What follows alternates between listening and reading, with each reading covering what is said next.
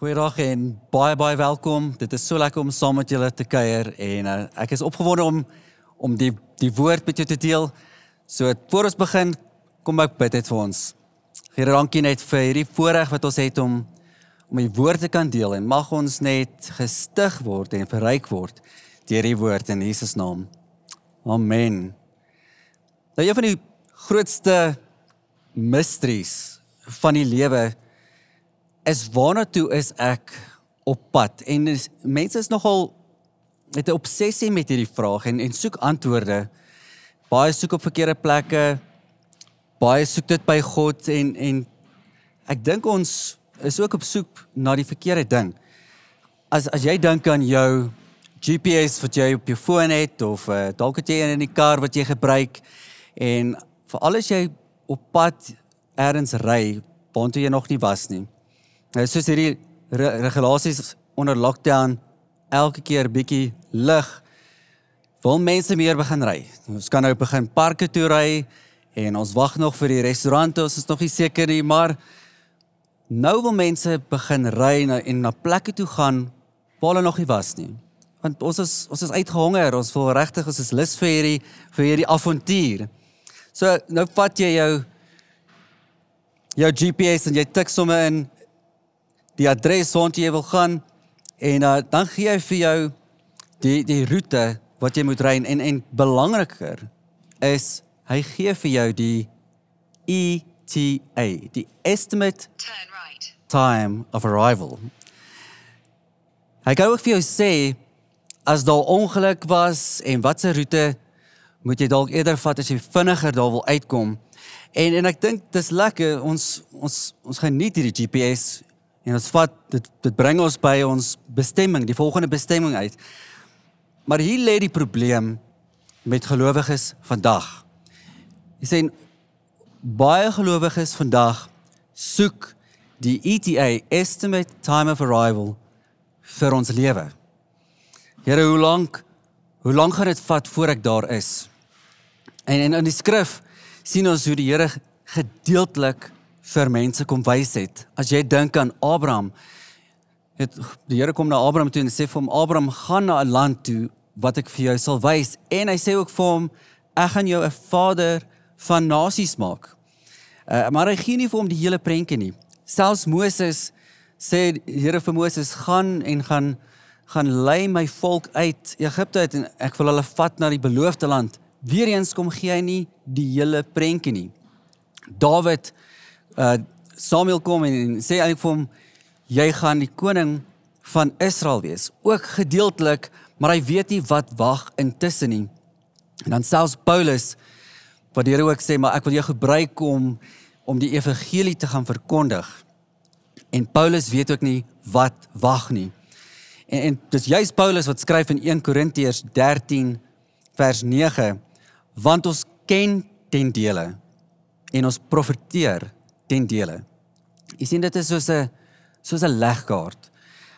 Die Here kom gee vir ons stukkies, elke keer met 'n profetiese woord. En dalk is dit so dat hier kry jy 'n woord van iemand en hier ontvang jy woord van die Here. En al hierdie woord wat jy ontvang is redelik in lyn en dit pas nogal by mekaar. Maar nou kan dit wees soos die legkaart wat ek besig is om te bou.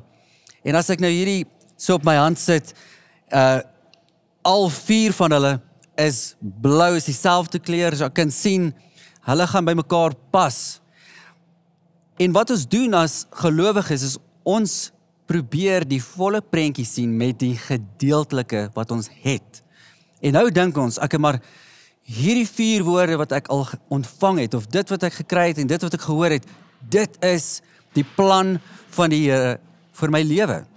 Maar ons doen nie dit noodwendig as ons 'n legkaart bou nie. As ek nou daai selfde stukkies moes vat wat net blou is en ek moet aanneem die hele legkaart, die hele prentjie is blou, dan mis ek dit eintlik. Jy sien, en dis wat ons doen as gelowiges, is ons dink ons sien die hele prentjie en ons moet afhanklik wees van God elke dag, en nie net om by 'n eindbestemming uit te kom en daar is nie so iets nie. Ons kom by 'n volgende bestemming uit en ons moet afhanklik wees van die Here elke dag. En Dawid stel dit so mooi in Psalm 119 vers 105 waar hy sê, U woord is 'n lamp vir my voet en 'n lig vir my pad. En Dawid kom praat van hierdie afhanklikheid en ek het hierdie liggies, hierdie lampies vir my seentjies gekry en hulle is mal oor hierdie lampies. So, weet jy blaas hom so lekker en so hulle speel heel dag met hierdie en as dit donker is hulle juist mal oor dit en dan stap hulle my, hy gee net genoeg lig vir hulle om net te sien hier om hulle. En dit is hoe Dawid dit kom verduidelik, is die wandel saam met die Here, is, die woord is 'n lamp vir my voete. En ons moet elke dag, daagliks wandel. Selfs as ons kyk na Jesus se woorde in Lukas 11 van vers 2 tot 3, wat in die Onse Vader is, kom Jesus en hy sê, laat U wil geskied. Soos in die hemel, net so ook op die aarde, gee ons elke dag ons daaglikse brood. Jesus praat van daaglikse brood en 'n daaglikse wandel. En ons moet ophou dink, wanneer gaan ons eendag daar wees? En ons is regtig begin lewe vir vandag. Want dit is hierdie mentaliteit wat ons sien in die skrif. In Klaagliedere 3 vers 22 tot 23 staan, sy barmhartige Here het geen einde nie. Hulle is elke môre nuut. En dit kom praat van elke dag is daar 'n nuwe geleentheid. Elke dag. En 'n baie bekende deel, Psalm 118 vers 24, en is 'n lied wat ons al baie gesing het. Dit is die dag wat die Here gemaak het. Laat ons daaroor juig en bly wees. Sien, dag vir dag moet ons vat en ons moet afhanklik wees van God se leiding. En ek dink regtig ons kan leer as gelowiges by die seuns van Isaskar. En Isaskar was een van die stamme van Israel. En hoor wat sê dit in 1 Kronieke van hoofstuk 12 vers 32 sê, en van die seuns van Isaskar met kundige insig wat die tye betref om te weet wat Israel moet doen. Jy sien, ons kan die Here vra vir wysheid en vir insig vir elke dag. Ons kan meer bewus word van die tye en seisoene in ons eie lewe. Net soos ons sekere seisoene sien begin aanbreek in die natuur. En ons dink aan hierdie jaar en eintlik elke jaar. Jy begin sien die bome se blare begin afval en dit begin kouer word en dan hoor jy dit sneeu in die Kaap en jy weet, oor 'n paar dae gaan dit hier wees. So dan begin ons daai komberse uithaal en die mense maak hulle gasbottels vol. Ons maak onsself gereed as gevolg van dit wat gebeur in die natuur en net so kan ons die Here se wysheid en insig vra vir tye en seisoene in ons lewe, waar ons nou is en wat ook wag. Dink aan Noag. Die Here kom na Noag toe en sê vir hom wat gaan aanbreek en hy berei hom voor en hy gee vir hom insig en wysheid hoe om homself voor te berei vir wat kom. En Noag gaan en hy bou die ark en hulle is gereed. Selfs Josef, die farao kry 'n droom en Josef lê die droom uit en weet dat daar's 'n droogte wat gaan kom. En Josef gebruik insig en wysheid wat die Here vir hom gee en hy berei voor vir jare se droogte en hongersnood wat Egipte en die omliggende areas gaan tref. En ons kan so die Here vertrou vir wysheid en insig vir elke dag. Dit skrap daai ETA, daai estimate time of arrival, skrap dit. Want die waarheid is ons gaan nooit arriveer terwyl ons hier op aarde is nie. Ons gaan daai woorde eers hoor as ons voor Christus staan. En Matteus 25 vers 21 sê dit, kom Jesus en hy sê, mooi so, goeie en getroue diensknegt, dit is wat ons gaan hoor, as ons voor Christus staan, een dag. So dink eerder aan, hoe kan ek vandag voluit lewe vir Jesus? Hoe kan ek meer verlief word op Jesus? Hoe kan ek vandag 'n verskil maak in mense se lewens? Want daarin kom vervulling. As die jaar ons een ding kom wys het, is dat enigiets kan gebeur. Het lewe is so onvoorspelbaar. Ons het ons planne gehad vir 2020 en daai planne is so gou by die venster uit. Jy weet, dalk het jy jou ETA gehad vir hierdie jaar en nou ewe skielik het dit verander.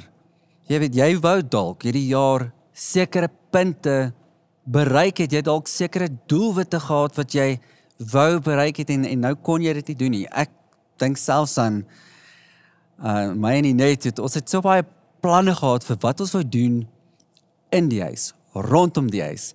En ons wil dit doen en daai gaan doen en hier gebeur 2020 en niemand het dit voorsien nie. En ewe skielik kom verander die planne en ons kan nie na plekke toe gaan nie en selfs dit wat ons in die huis wou doen of om die huis is nie meer so groot prioriteit nie. Daar's ander goeders wat eintlik 'n groter prioriteit is en die realiteit en die waarheid is dat God is steeds in beheer. En soos die seuns van Isaskar met kundige insig wat die tye betref om te weet wat Israel moes doen. Here, wat wil U hê moet ek nou maak in hierdie tyd?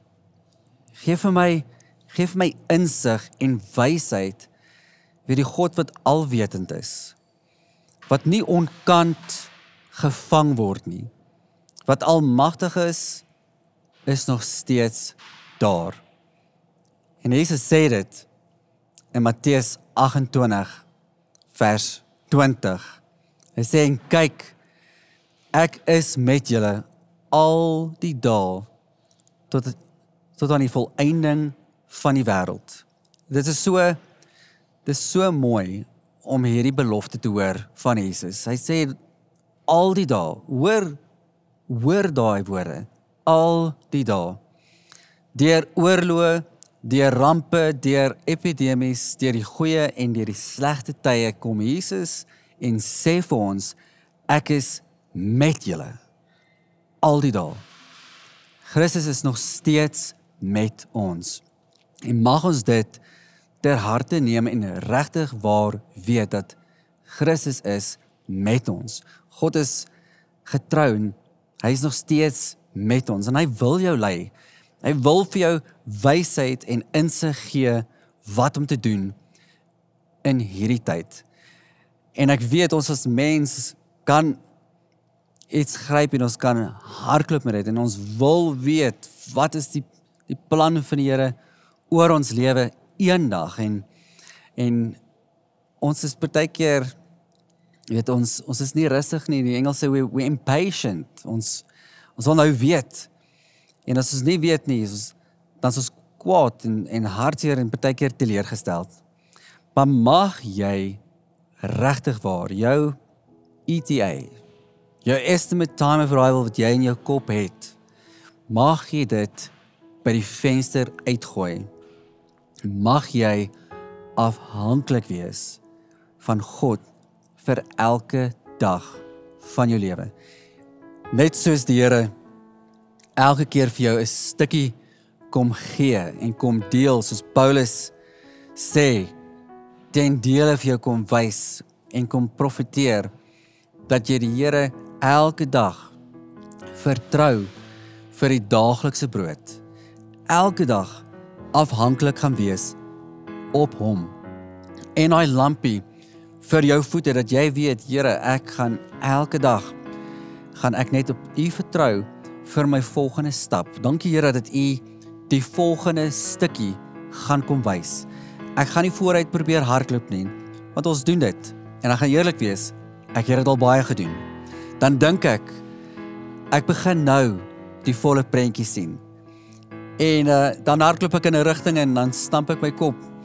En eers jare later begin ek sien, maar wag, daai was toe nooit eintlik wat die Here vir my het nie. Dis nie die volle prentjie nie, dit is maar net 'n gedeelte van wat die Here besig was op daai stadium. Mag ons elke dag begin lewe vir die Here. En mag ons hierdie besef, dat Jesus het nie een dag 'n plan met jou lewe nie. Die Here het 'n plan met jou lewe vandag. En mag jy daai waarheid besef, dat die Here wil jou gebruik. Ons kan die Here vir wysheid en vir insig vra vir elke liewe dag. Mag ons saam met hom begin wandel en lewe vir elke dag. Kom ons sluit die oë. Here, dankie net vir u plan oor elkeen se lewe en dat u 'n plan het vir ons lewe vandag. En ek wil kom bid vir elke persoon wat kyk en wat hierdie woorde hoor, Here, dat hulle so rustig sal word en nie meer sal vooruit wil hardloop nie, Here, maar werklik waar afhanklik sal wees van u. Net soos Dawid kom sê, dat ons u woord sal vat en is 'n lamp vir ons voete, Here, dat ons elke dag afhanklik sal wees van u. Here, en ek bid vir u leiding, dat ons ook sal besef hoe u ons elke dag lei. Here, gee vir elke persoon wysheid en insig wat hulle vandag in hierdie seisoen moet doen, Here. Dat hulle werklik waar vandag ten volle vir u kan leef en die goedheid en die guns kan beleef in Jesus naam. Amen. Mag jy 'n geseënde dag hê en baie seën vir hierdie week ook. Die Here seën julle.